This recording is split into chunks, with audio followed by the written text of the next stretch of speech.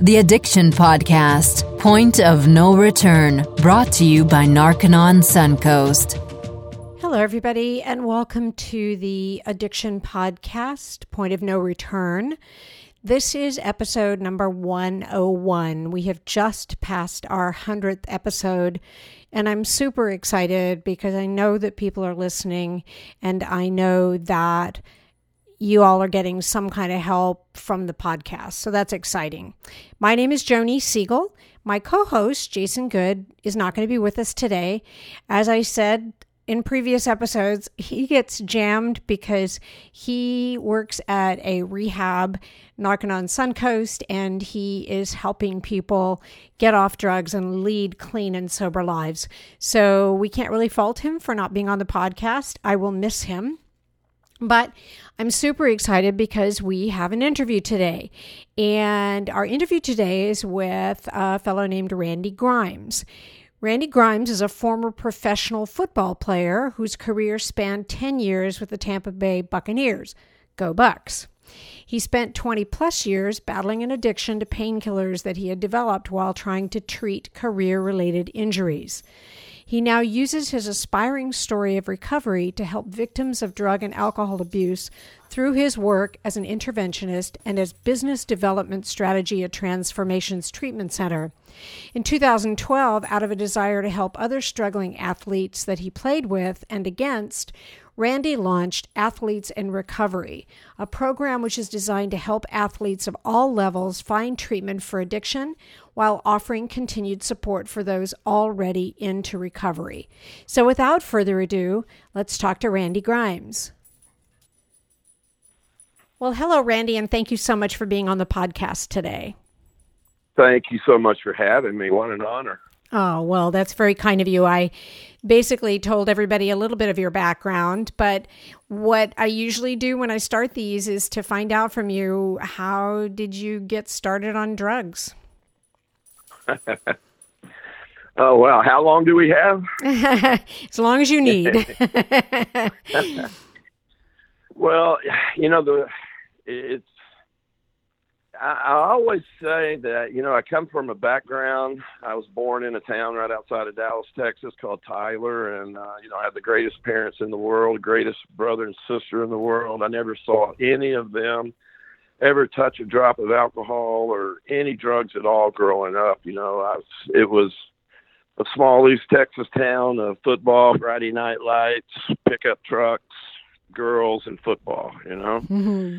And that's what my life was. And I had the greatest childhood ever, and certainly no indication of what lied ahead. I was a good enough high school player to be able to go anywhere in the Southwest Conference and play football on a scholarship. And I could have gone to Texas, Texas Tech, Texas A&M, Arkansas, Rice, Houston, SMU, TCU, and I chose Baylor because I wanted to play for the great Grant Taft. And you know, I met my wife first day of school, our freshman year. I married her after my junior year, and still no indication at all of what lied ahead for me. And I had such a good college career that I was a second-round pick of the Tampa Bay Buccaneers in 1983.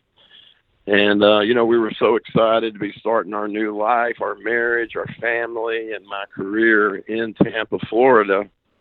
And, you know, being a kid from East Texas, I'd never even seen the ocean before, so it was doubly excited for me. Okay, well, I have to interject here, Randy. I'm sorry that my family, we are diehard Bucs fans, have been since 1995. So there you go. Go Bucs. Good. You got that in there, huh? I had to. and I'm glad to know that, too, because there's not many of those left. You are correct.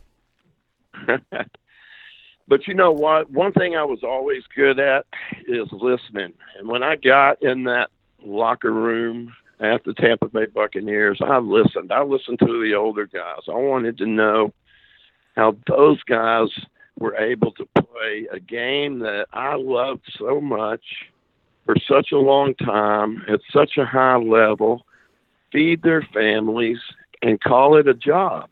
It still blew my mind that you could play football and get paid for it. And I listened to those guys. I listened to the Leroy Selmans and the Jimmy Giles and the Doug Williamses and the and the Hugh Greens and the guys that had been around a while and successful. And I listened. And one of the first things I learned by listening in those locker rooms was that football was no longer a game. It was a job.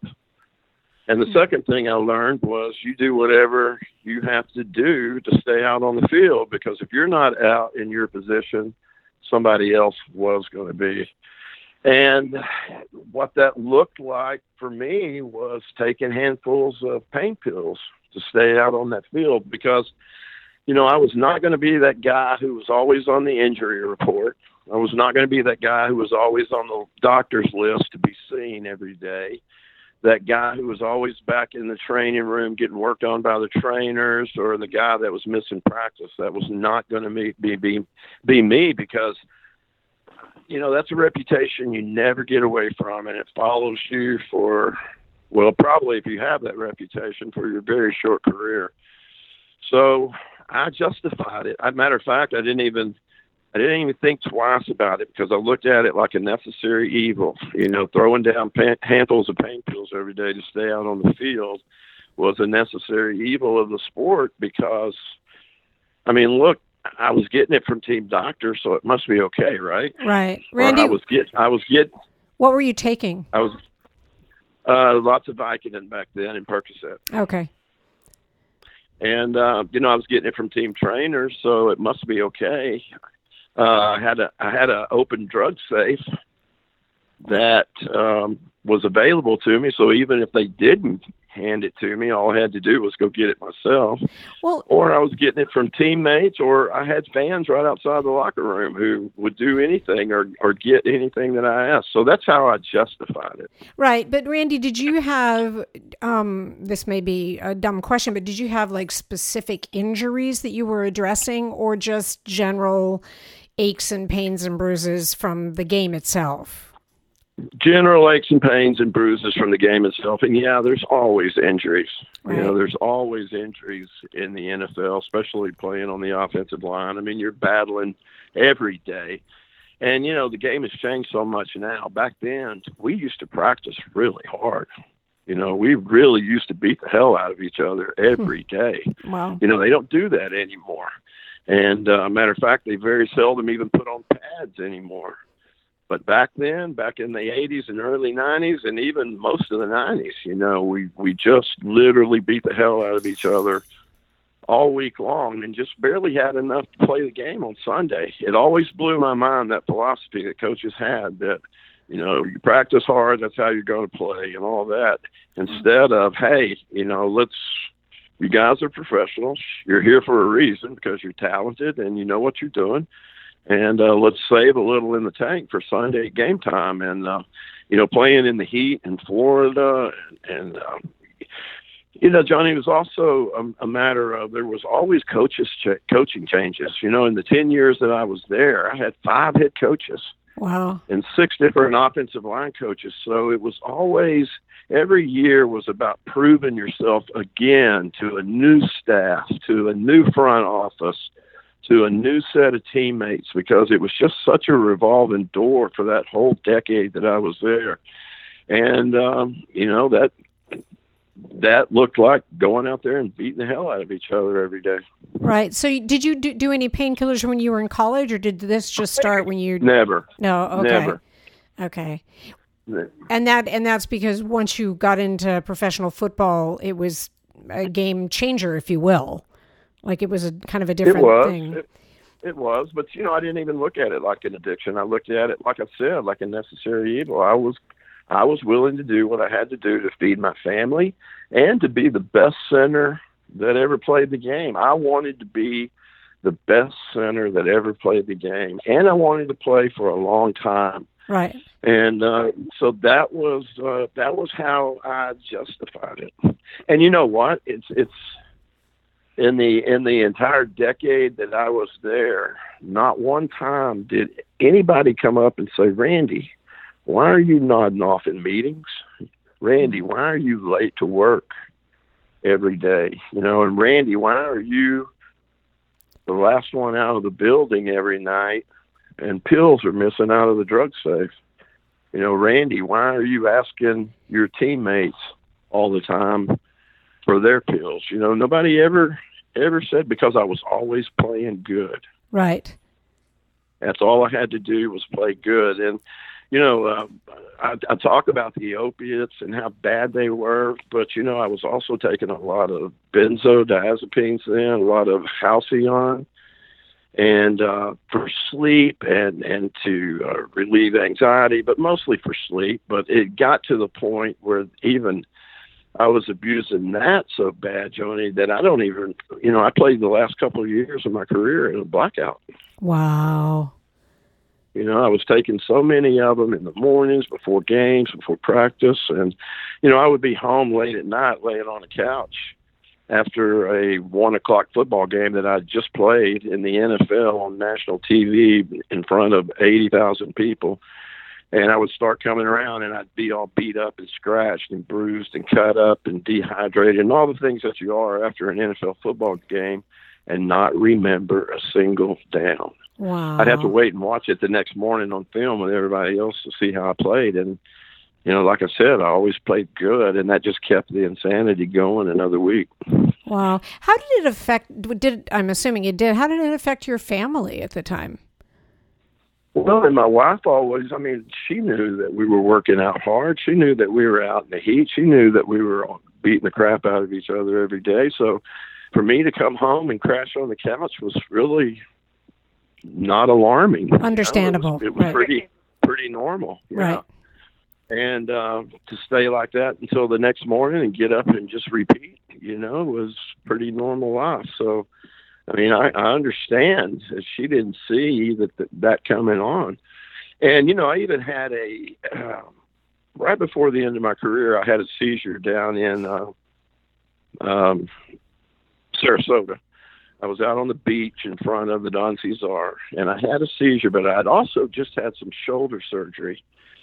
And we never put the two together back then, that was a result of benzo withdrawal.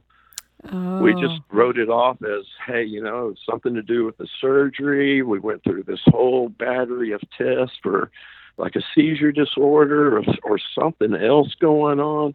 And we never put the two together. And that was really, looking back now, that was the first sign. Wow. Wow. So at what? So I forgot what your original question was how did it start? No, well, that was my original question. And then I was asking you about your family. So at what point did it become clear to you that you had an addiction problem and that you needed to address it? Well, what I never expected to do was take what I was calling a necessary evil, which was really a full-blown addiction, into my retired life. And, you know, I talk about this part because it was so much more than just the injuries and aches and pains that I took into retirement. You know, I can still remember standing at my locker after our last game in 1992. We had just finished the season. We were at Buck Place. We were cleaning out our lockers, going, you know, we were going to have our exit meeting with our coaches, watch the game film from the day before, clean your lockers out. And, you know, pretty much everybody would leave town until the next training camp. That's how they kind of did it back then. Right. And I remember standing at my locker, and the door going out of the locker room was right next to my locker. And I felt Sam Weish walk by and put his hand on my shoulder and say, "Randy, your services won't be needed anymore." And he just kept right on walking right out the door. And I remember thinking, wow, that's how it ends. Wow. You know, all those years of playing football from fourth grade, every year in the fall, padding up and playing for the next 4 or 5 months. And it's over just like that. You know, all the blood, sweat, and tears that I've left on football fields all over this country. And it's over just like that with a coach that I hardly know, that I've only played for 1 year, that has no loyalties to me. And he puts his hand on my shoulder, and as far as I know, doesn't even slow down enough to look me in the eye and say, "Randy, it's over," and that's how it ends. And it's not like I expected to have a a parade or a street named after me or anything like that. But I just never thought it would end like that. And the reason I talk about that is because it took me a long time to get over that. I didn't transition well. And that on top, with those underlying, that depression and loss of identity and self-esteem and everything that went with that, on top of the injuries that were only getting worse, the older I got, the longer I was out. It was throwing gasoline on an already raging fire, which was the addiction. Did you ever get any further communication from anybody about why you were now no longer on the team? Anything? Well, I had hurt my ankle that year, and I'd missed most of that year, and I had, I was 33, which is old by NFL standards, especially back then. And I knew it was over. I mean, okay. I knew that it was pretty unlikely. And they didn't have the free agency rules that they have now. And it was, I really didn't have anything to offer anybody else, only to the team that was most loyal to me, that I was most loyal to. And, I pretty much knew that it was over. I couldn't go out and try. I couldn't go try out for anybody else because I had such a bad ankle. So, I mean, that was it. And you think you're ready for that moment. You try to prepare for it, but until it really happens, you never know how you're going to react. And, since doing what I do now and working with so many other former athletes, it's just, it's amazing how nobody's prepared for it. And whether you're an athlete or a pilot or a lawyer or whatever your profession, your whole life, and you don't have that anymore, and you don't have that identity, that sense of self, it's just, that in itself is a really hard thing to deal with. I can imagine. Just a reminder that you are listening to the Addiction Podcast, Point of No Return. If you'd like further information on the podcast, or if you'd like to reach out to us, you can find us on Facebook. We have a Facebook page by the same name, the Addiction Podcast, Point of No Return. If you'd like further information on Narcan on Suncoast, the number is 1-877-339-3324. That's 1-877-339-3324. 3324. So when did you realize that, I mean, obviously after you've now been cut from the Bucs, when did you realize that you had a drug problem? Well, when I didn't have those team doctors, team trainers, teammates, fans, all those enablers, when I moved back to Houston and started my retired life, and when I started doctor shopping all over town and with the multiple doctors, multiple pharmacies, when I started losing jobs, losing houses, cars, as a result of going through all my money and everything else because of the addiction, then it was pretty obvious that there was something wrong. Right. So what are the... And that's, that went over for the next 20 plus years. Wow. And how did that whole period of time affect your family? Because I know you're still married to your sweetheart. I am, and it was hell. I put everybody through hell, and it's what we do to our families, and it was hard on everybody. Yeah. How did you get clean and sober? How did you do that? Well, it was, there were several things that happened. It was kind of like the perfect storm, if you want to say that. I'd had a series of seizures, really bad ones. It was getting to the point where I was having them about every other day. Wow. As a result of benzo withdrawal. Tom McHale had passed away earlier, and that really affected me.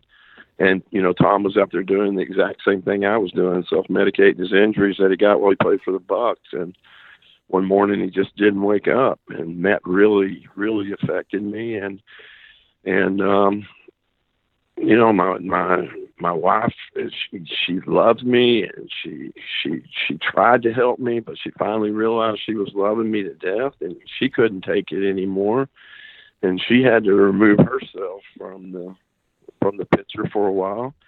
My daughter didn't want me to come around my first grandson, her first child. And I wasn't safe to be around anybody. And, they had just had enough. And my wife reached out to the NFL, and, the NFL didn't really have a program in place at the time. And it just so happened that the person she talked to at the league knew somebody who knew somebody. And that's how I got to treatment. Wow. And how long ago was that? How long have you been clean? That was September 22nd, 2009. Okay. So 10 years, almost. Coming up on it, yeah. Double digits, finally. That's very well done. I know it's not easy, so very, very well done to you. So thank you. I read that you've now taken your experience and turned it around to help other athletes or former athletes. Tell us what you're doing. Well, I am. I work for a place called Transformations Treatment Center in Delray Beach, Florida. And, Joni, when I tell this story about when I pulled up to treatment that night, I was so sick and so broken and beat up, I fell out of the car. And then there was about another 30 feet through the door, and I crawled on all fours, that 30 feet. Nobody helped me. And I'm so glad they didn't. And I don't remember much about that night, but I remember hearing somebody say, as I crawled through the door, was, Randy, in order to get this, you've got to have the desperation of a drowning man. And, that had such a profound effect on me, because my most vivid childhood memory is being trapped under the water. I fell off one of those little paddle boat things in Tyler at 8 years old, and somehow I got tangled up in the bottom of the lake, and I couldn't get back to the surface. And I remember how desperately I clawed at the water, and screaming underwater and everything.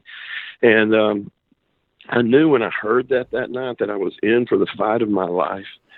But 2 weeks into the process after that, I remember sitting at a picnic table at the treatment center. I was still detoxing. And I was sitting at a picnic table. For whatever reason, I would get up and write every morning for it would make me feel better. And I'm not a big writer, but for some reason, just to get up and write down what I was going through, what was going on that day, how I was feeling, just made me feel better. And I remember sitting there that particular morning. It was 8:45 on a Wednesday, and I was sobbing uncontrollably. I couldn't stop crying because I kept thinking, first of all, I couldn't get over the obsession to throw pills down every day, because I had convinced myself that I needed them. I had these injuries. I had all this stuff going on that I needed to numb up for, and I needed pills. But also all that guilt and shame and that huge wake of destruction that I left back in Houston was, for the first time in 20 plus years, I had to deal with it clean and sober, life on life's terms like normal people do. And I just couldn't stop crying. And it was like at that very second, that something happened to me. It was like somebody came up behind me and draped a warm quilt around my shoulder. And I say quilt because I remember feeling weight and warmth on my shoulders. And I also remember at that very second, the obsession to use was lifted off of me. That was, I don't know. I mean, that was my big spiritual moment there, my burning bush moment, my spiritual awakening, or whatever you want to call it. But something happened to me at that picnic table that morning. And not only did I know that I could do this, but that I had to make it mean something. And that's when I started thinking about how I could help my brothers, because I knew I had so many other guys that I'd played with, guys that I'd played against, who were out there doing the same thing I was doing, whether it was alcohol or opiates or benzos or whatever. self-medicating themselves because, us guys are raised with that warrior mentality where, big boys don't cry. You pull yourself up by your bootstraps and you get back in there.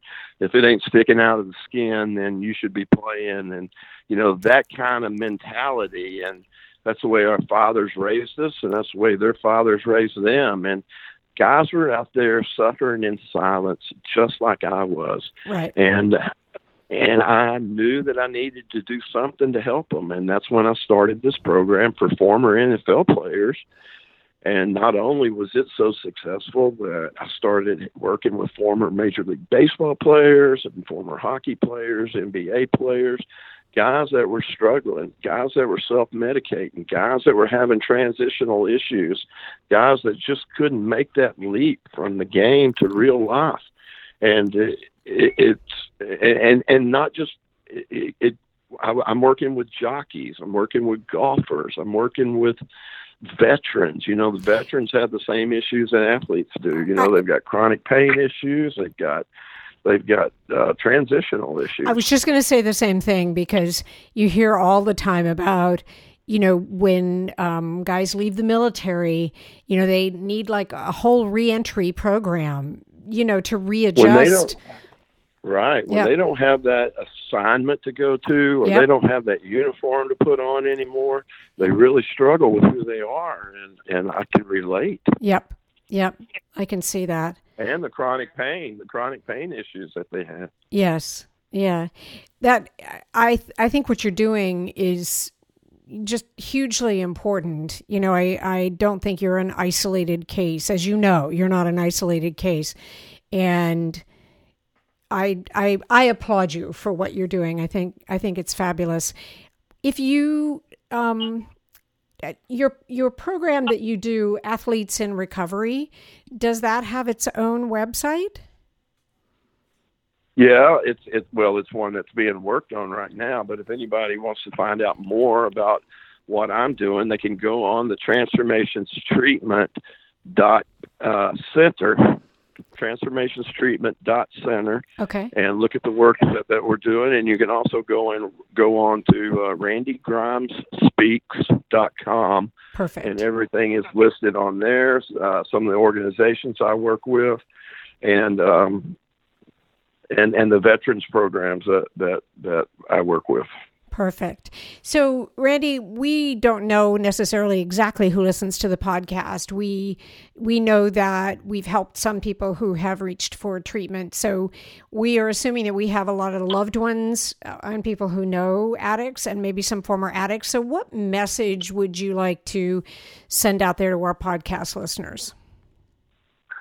I want people to know that there's hope, especially families. This is such a family disease, and addiction has such long tentacles. It just reaches out and grabs a hold of everybody. No matter where I speak and ask people, especially schools, when I ask kids who's been affected by addiction in any way, know somebody, and it doesn't even have to be in your family. It could be somebody on your neighborhood, on your street, in your school. Every hand goes up. Yep. I mean, this is. Johnny, I describe it like this. I used to, I was the captain for many years with the Bucs, and I would go out to midfield before the game and do the coin toss before every game. And I can remember standing out in the middle of Tampa Stadium back when it was the old El Sombrero. Right. And, that stadium held about 72,000 people. And I can remember standing in the middle of that field during the coin toss and just looking around at the sea of orange and white and just being in awe that I'm sitting here in the middle of all these thousands and thousands of people. And, it's relative because that's how many people died last year as a result of opioids, as a result of overdose. I mean, this is a we're in the middle of a pandemic, and when I speak at schools, I look around at those kids. This is the generation that we're losing right before our eyes, with 192 overdoses a day. That's right. And it's such a family disease. It affects everybody, and I want people to know that there's hope and there's resources. There's resources out there for everybody, whether you've got insurance, no insurance, self-pay. It's just doing nothing is nothing. Nothing changes if nothing changes. Worst thing you can do. I'm sitting here, That's right. I'm nodding my head, Randy. I'm going, that's right, that's right, that's right. I mean, the whole thing we push on this podcast over and over again is that there is hope available. I mean, there's hope, there's help available no matter what somebody's situation is. But the wrong thing to do is nothing. They have to do something, and they have to reach out today, and they have to call somebody today or go to a website today. But they have to do something today about this problem, because it's not just yours and mine. It is everybody's problem, and it is a pandemic. You are absolutely right. I cannot validate you enough for the work that you're doing. It takes a bunch of people like you, and I appreciate so much everything that you're doing, especially in the arena that you're doing it in. I have 2 grown sons and a husband, and there's only 2 subjects ever spoken about in my house. One is movies, because my older son's a filmmaker, but the other one is sports. I hear all about the Lakers. I hear all about the Bucs. And so it's a huge area. And I know that as I said, you're not an isolated case. It happens in that arena. So I really appreciate everything you do. And I want to thank you for what you do, and thank you for being willing to talk to us today. Well, I thank you for what you're doing. And, if it was any other disease, it'd be on the nightly news every night. But because of the stigma that's attached to it, we never hear any. Every now and then we'll hear something from the White House, or somebody in legislature is going to throw some money at it. But, it would be on the news every night if it was any other disease. But that's what we have to do, is tear down this stigma. And it's amazing, even now, how many communities I go into where people still bury their head in the sand, and they think if they don't recognize the problem that it doesn't really exist. And that's, the worst thing you can say is not my child. That's right. Because it is your child. That's right. It's everybody's child. That's exactly right. Randy, thank you so much for talking to us today. Thank you for having me. Wow. What an awesome interview, and what an awesome story. And again, a completely different viewpoint from anything else we have had on the podcast. I mean, here is a profession where you have to continue to play no matter what. It's your job. And so it becomes, almost like a tool of your trade to take these painkillers to get through, to be able to play. Because if you can't play, you're not doing your job. You don't get paid. I mean, ultimately you don't get paid. And it's kind of a new viewpoint. And I want to put out there that anybody listening, if you have kids who are in professional sports, you need to be aware of this, because the fact that it was so easy for him to get any kind of painkiller that he wanted is pretty scary. Now, I'm guessing it's not as easy anymore as it was, but if you've got kids playing professional sports, injuries are going to happen. So you need to find alternatives to addictive painkillers. And if your child has to take painkillers, do it at a minimum and find other solutions, because I can totally see how he got started and how it was perpetuated to the point where it was. So, fascinating story. My last message for you is, if you know somebody that has an addiction problem, please, please, please reach out today. Find a website, reach out, do something. Don't do nothing. Randy said it best. Don't do nothing. That is the worst thing that you can do. This is the Addiction Podcast. This was episode 101. We're into our second 100 episodes. Thank you for listening, and we'll be back again next week.